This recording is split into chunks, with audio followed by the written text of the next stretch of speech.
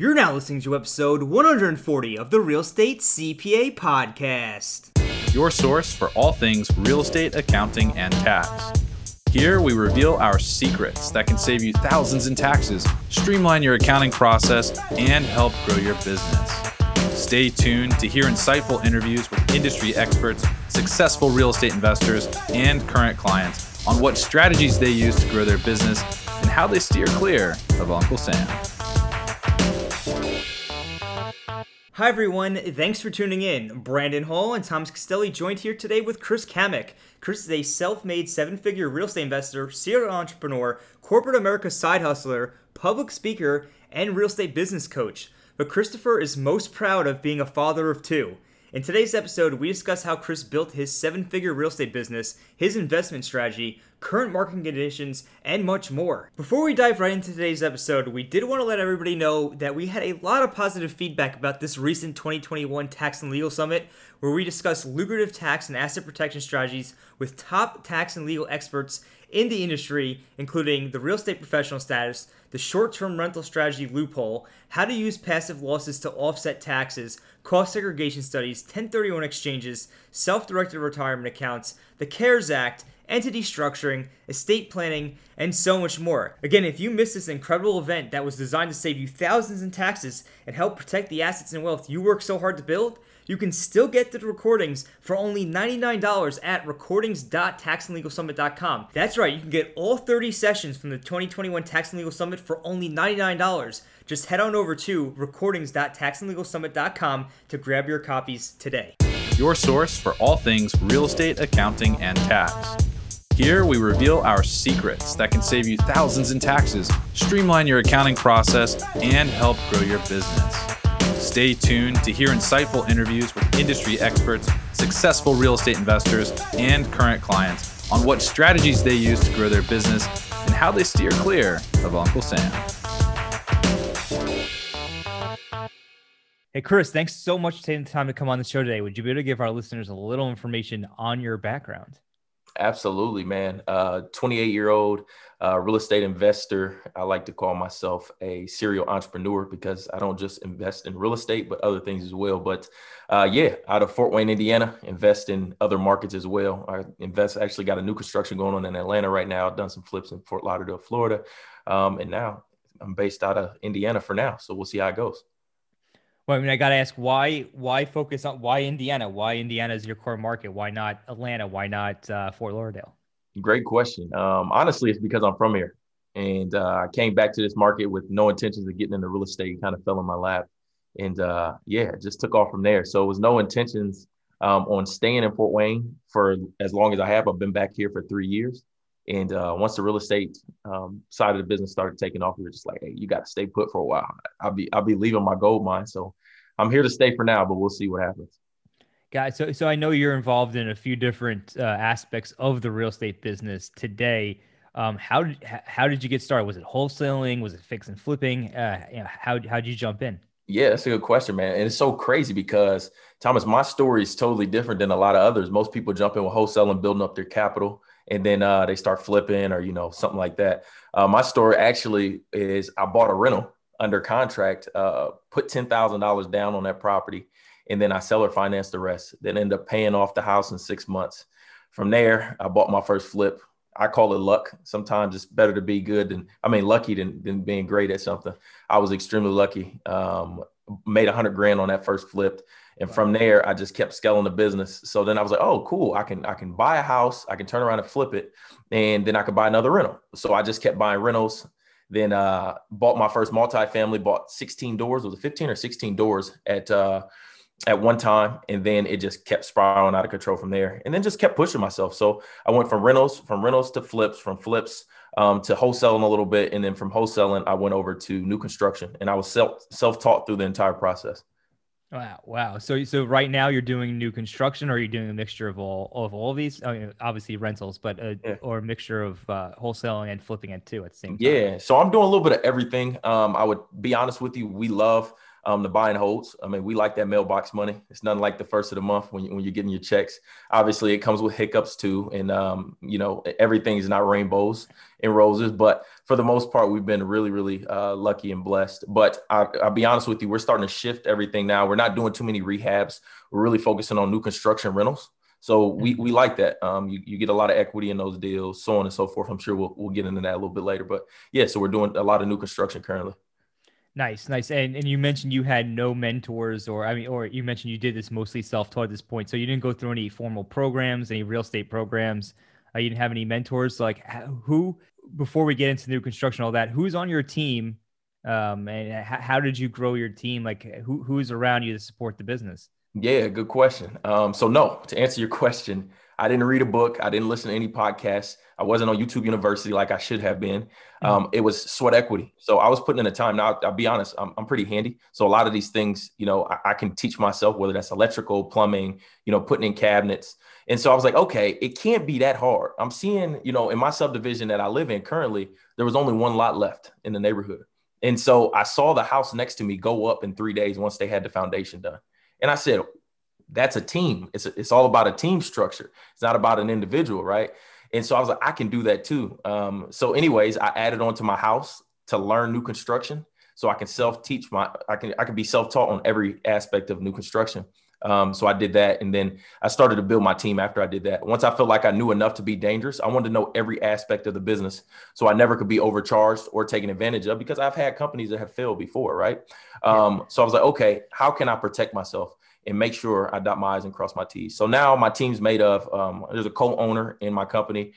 His name is Joe Berghoff. So Joe oversees a lot of our day-to-day expenses, running reports, putting budgets together. I'm out in the field, building relationships, networking, overseeing job sites. And then we got Darius. He does all our marketing. He's the one that probably reached out to you guys to get everything set up and get it going.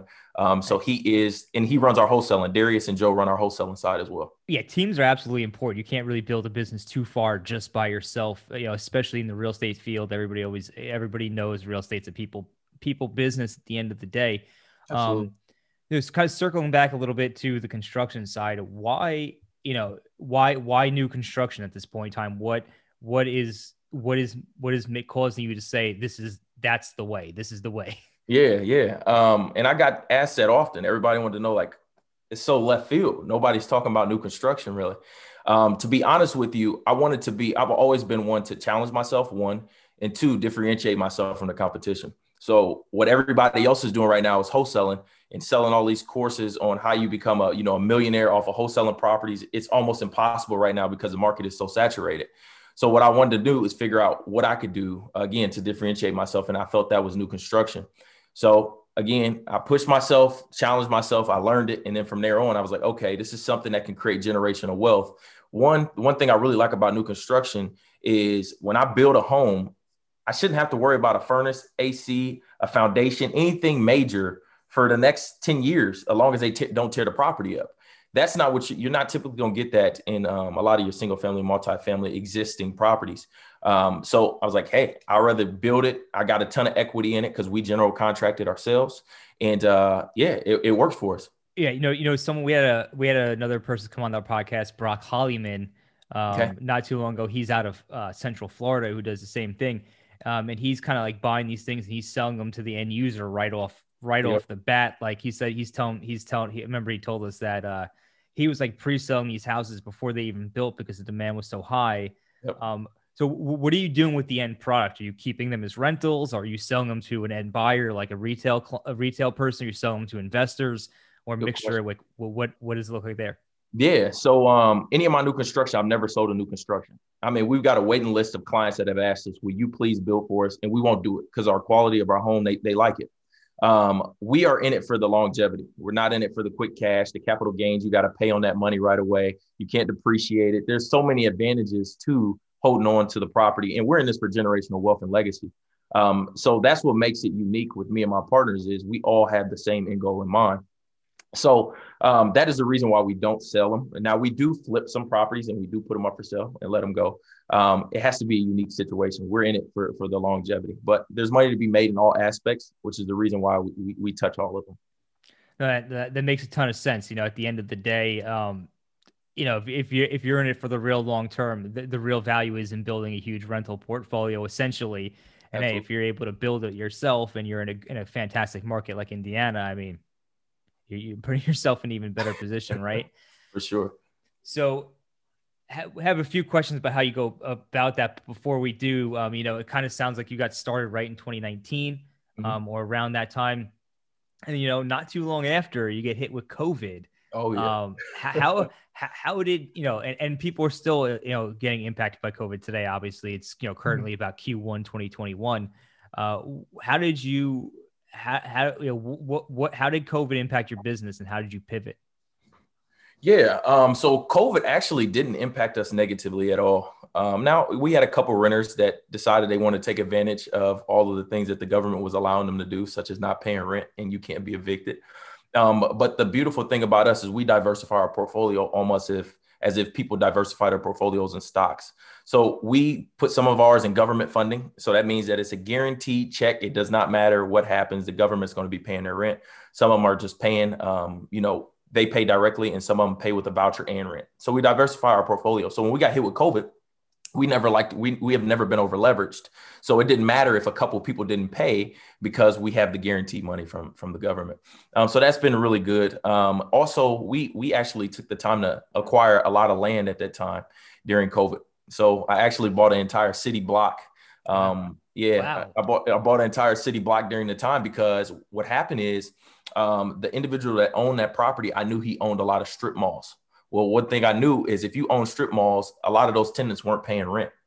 So I knew he would be in a position that he would want to sell this land that we had been working on for over, 12 months.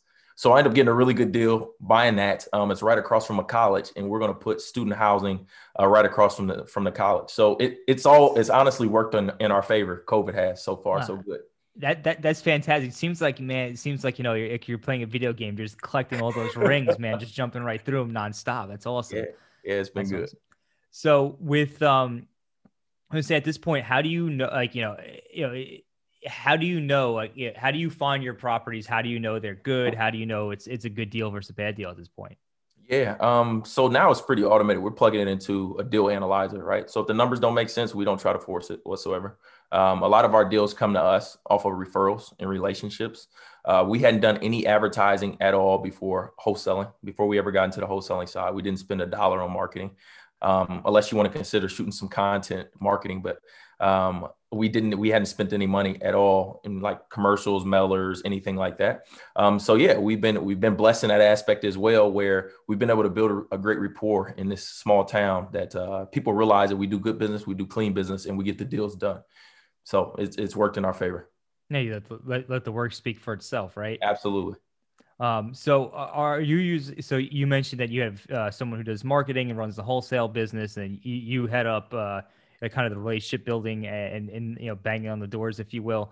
Yep. Um, is there any I guess things you would say someone wants to start a business similar to yours, perhaps maybe they're in another market and want to get started. What tips would you have for them getting started? Absolutely. I think first and foremost is when you're putting together your strategy and your business plan, if it's in real estate, is to make sure that you implement systems and you create and you delegate tasks as you go along.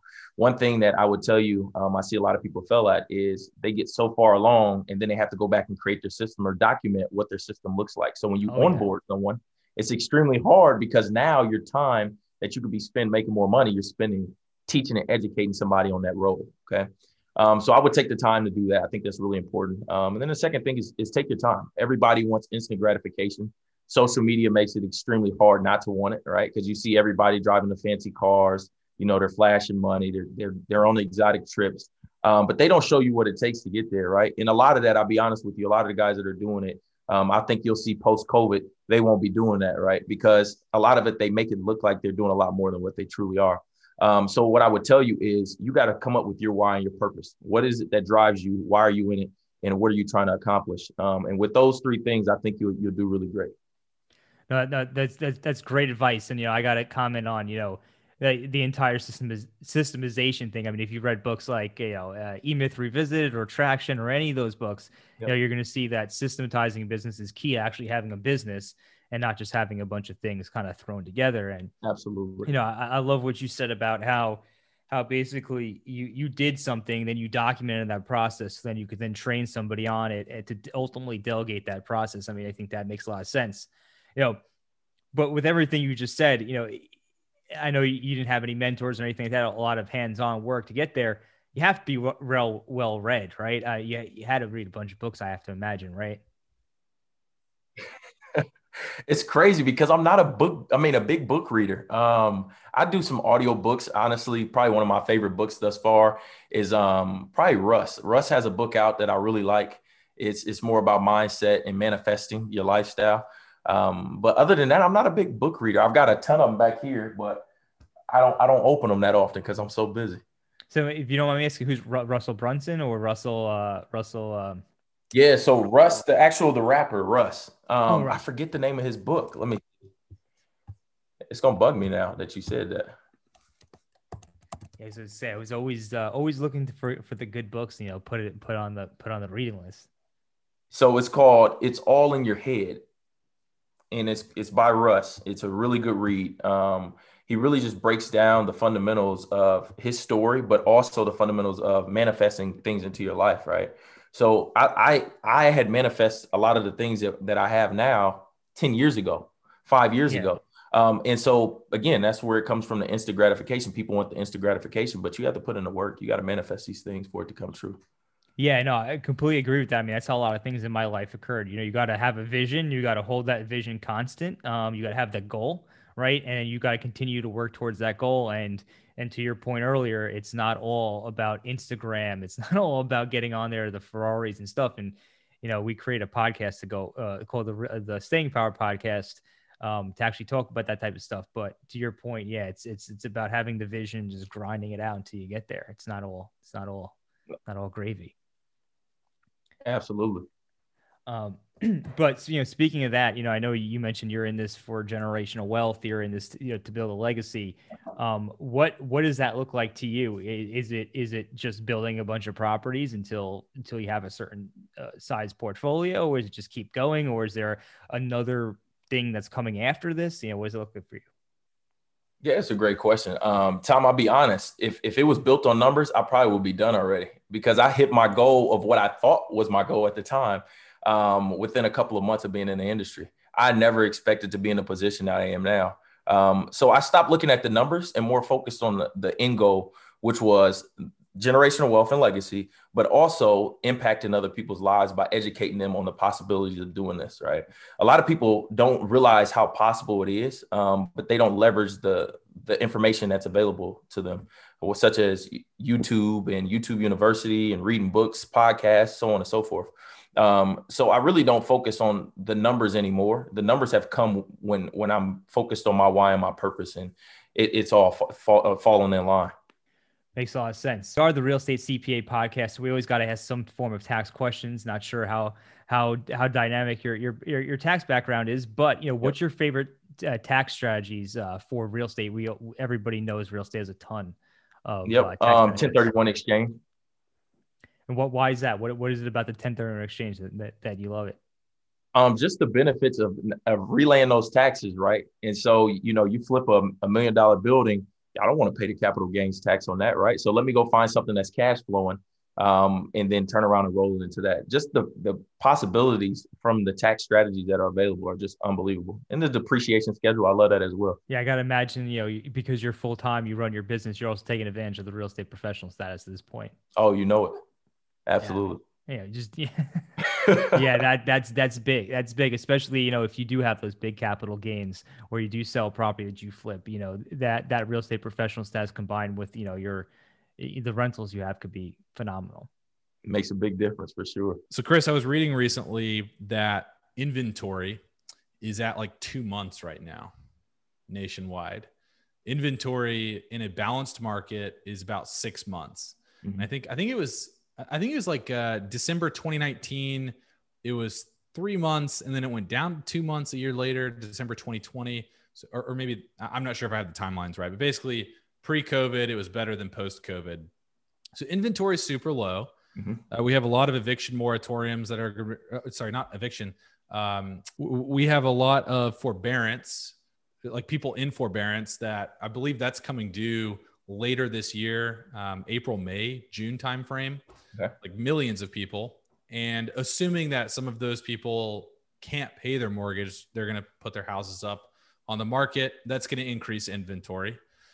We also have unemployment that typically increases inventory as people put their houses up on market that they can no longer afford, or they get foreclosed on, and then those foreclosures hit the market, which that wouldn't actually happen until like into 2021 or early 2022.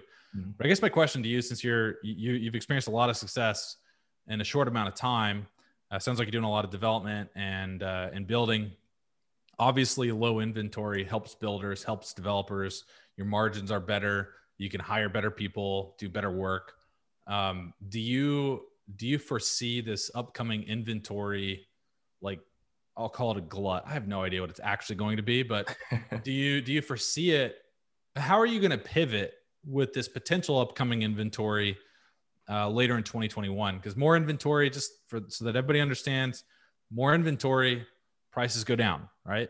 Supply and demand. More supply, you move to the left. I haven't taken microeconomics in a long time, but more supply, prices come down to meet demand. So how are you going to pivot, or are you just going to keep doing what you're doing?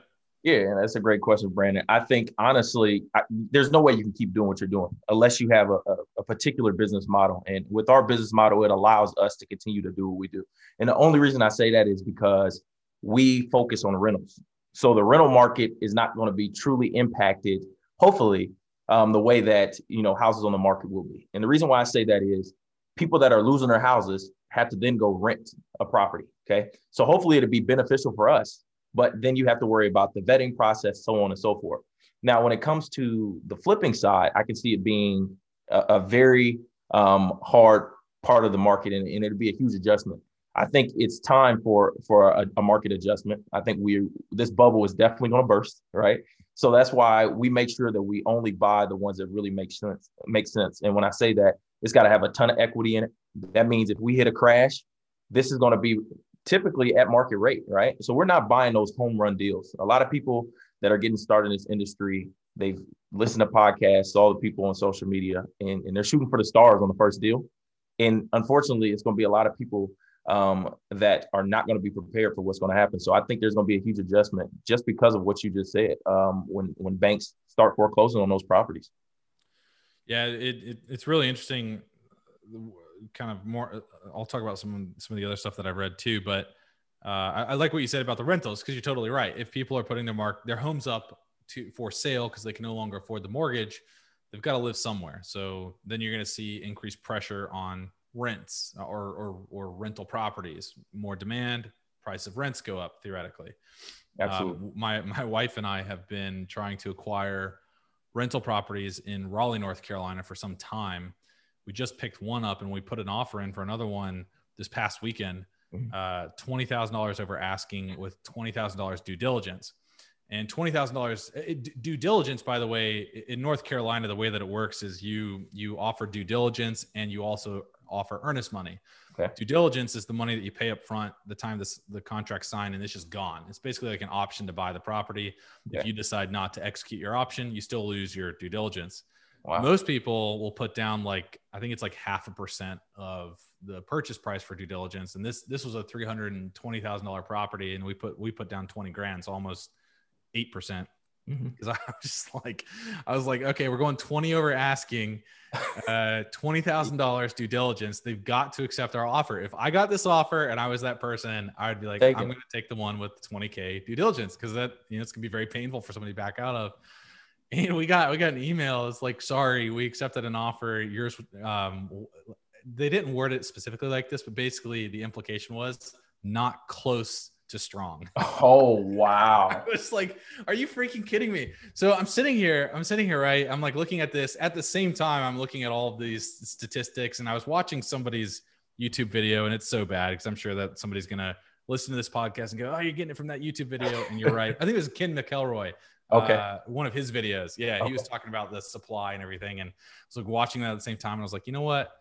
I might just wait until Q3 to start picking up rentals again. Maybe there will be a price pullback, but I think it's going to be some weird timing in 2021 because you're going to see the inventory increase.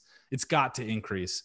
A normal market 6 months. We're at 2, so it's got to increase at some point. Ken says end of 2021, so maybe Q3, Q4 2021. You see prices pull back, market cools off. Then you go buy the rentals because in 2022. You're gonna see pressure on rentals. Everybody moving into rentals, so prices will increase there theoretically. But anyway, it's just kind of like an interesting stuff to look at. Yeah, and I think you hit the nail on the head. It's only going to get worse, but it's crazy to see. And I didn't even know this to be true before you said your story, but I believe that there's 1,000 of you doing exactly that. Is I'm paying $20,000 over asking price. I'm willing to pay, put money down for this due diligence that I won't get back. And honestly, some of these houses aren't even appraising. Now, one thing I'm starting to see in my market is they're cutting appraisals finally. They're cutting them and saying, and I shouldn't say finally, because it's not a good thing when I go to sell a property, but it's a good thing because that means that they're starting to pay attention, that things are getting out of control. Banks are lending just too easy. I mean, they're not taking this thing, I believe, as serious as it's going to be. I don't think it's a 07, 08, right? I wish I wasn't only 28 years old now. In 07, 08, I would have been able to live through that because I would have been buying anything that I can get my hands on. But I hope it doesn't get that bad. But I think it's gonna definitely be a wake up call, kind of like what COVID was to us in 2020. That it's like, okay, we really need to take our time. There's more to buying properties and rentals than just watching a couple YouTube videos and putting an offer out there. It's not that easy. I wish it was. Well, we've seen people cutting appraisals too. Have you? Around the Raleigh market? Yeah, I've started to hear about that where the appraisal will come in $20,000 less, and you're like looking around like, whoa, wait. I mean, the comps recently are it's all comped out. It's fine, right? But I didn't know that. So that's interesting. So the appraisers, are they doing that like to protect themselves? So that's the crazy part, and I've had 2 appraisals cut in 2 years. One was, I don't even know how it happened. It's crazy because within a half a mile radius, there were houses that were $200,000 more than what I was asking with the same square footage.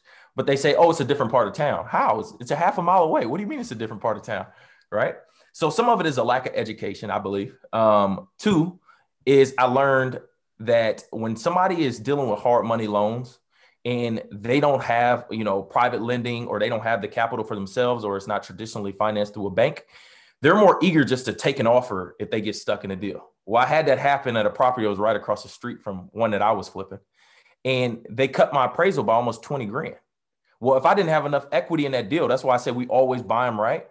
That would have been a bad situation there. Mm-hmm. But I'm starting to see it. I think it's a lack of education. I think they're trying to adjust the market. And then also, if you're ever the first one into a neighborhood to make changes, I don't recommend that. I've been that guy, and I've had an appraisal cut because I was the first one. They're like, I don't see the vision. I'm like, but I own 7, 8 other lots on the street. I'm going to do the same thing.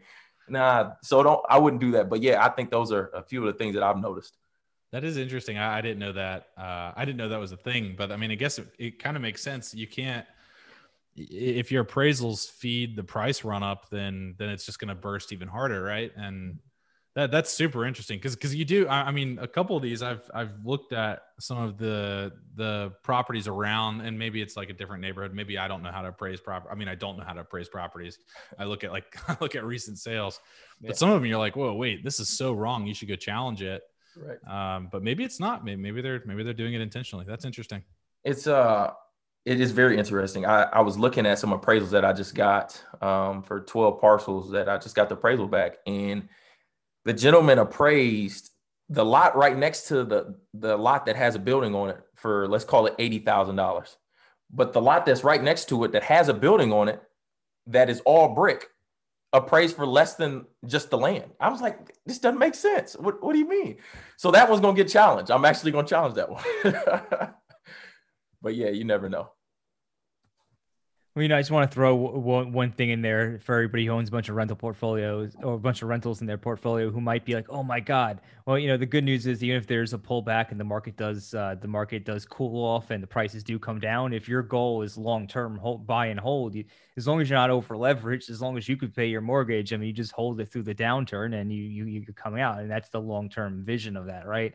Absolutely. The only time you're going to be in a really tough predicament is if you over leveraged, you can't pay your mortgage, or your mortgage is you use some kind of short-term financing where now all of a sudden it's becoming due, you can't refinance, and now you're forced to sell, and now you're really going to be in a tough position. But Absolutely. And so often you see people get over leveraged because they buy a rental property and then they turn around, or a flip, and they turn around and refinance it out and take the bank, I think, lets you take out 80% now.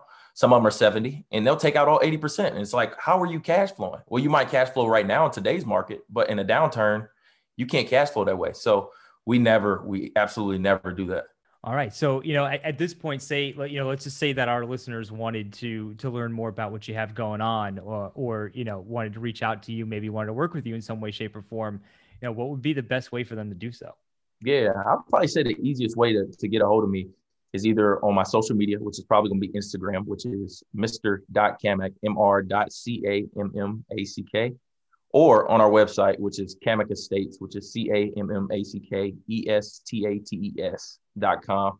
And on that, we have a Key to Success mentorship program where it goes through all the tips and tricks to be successful within the real estate industry, what it took for me to build a 7-figure real estate empire from nothing while working corporate America. So yeah, if you want anything, don't hesitate to reach out to me. But also, if you're looking to get into real estate, you got to make the investment in yourself. And I think we're giving it away for like $199. I wish I had access to that for $199, but yeah, that would be the 2 ways to get a hold of me, or how to get started in real estate. All right, so we'll go ahead and drop that into the show notes for everybody who is listening. Hey, Chris, I want to thank you for coming on the show today, and it was a pleasure having you on. Absolutely. I appreciate you guys having me. Thanks for listening to today's show. If you enjoyed the show, please find us on iTunes and leave us a review.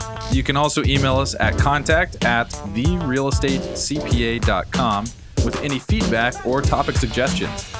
We are always taking on new clients, and with the new tax laws in play, you really don't want to navigate this alone. Let us help you save money on taxes and with your accounting and CFO needs. To become a client, navigate to our client page at therealestatecpa.com and fill out a web form with as much detail about your situation as possible. Thanks so much for listening. Have a great rest of your week.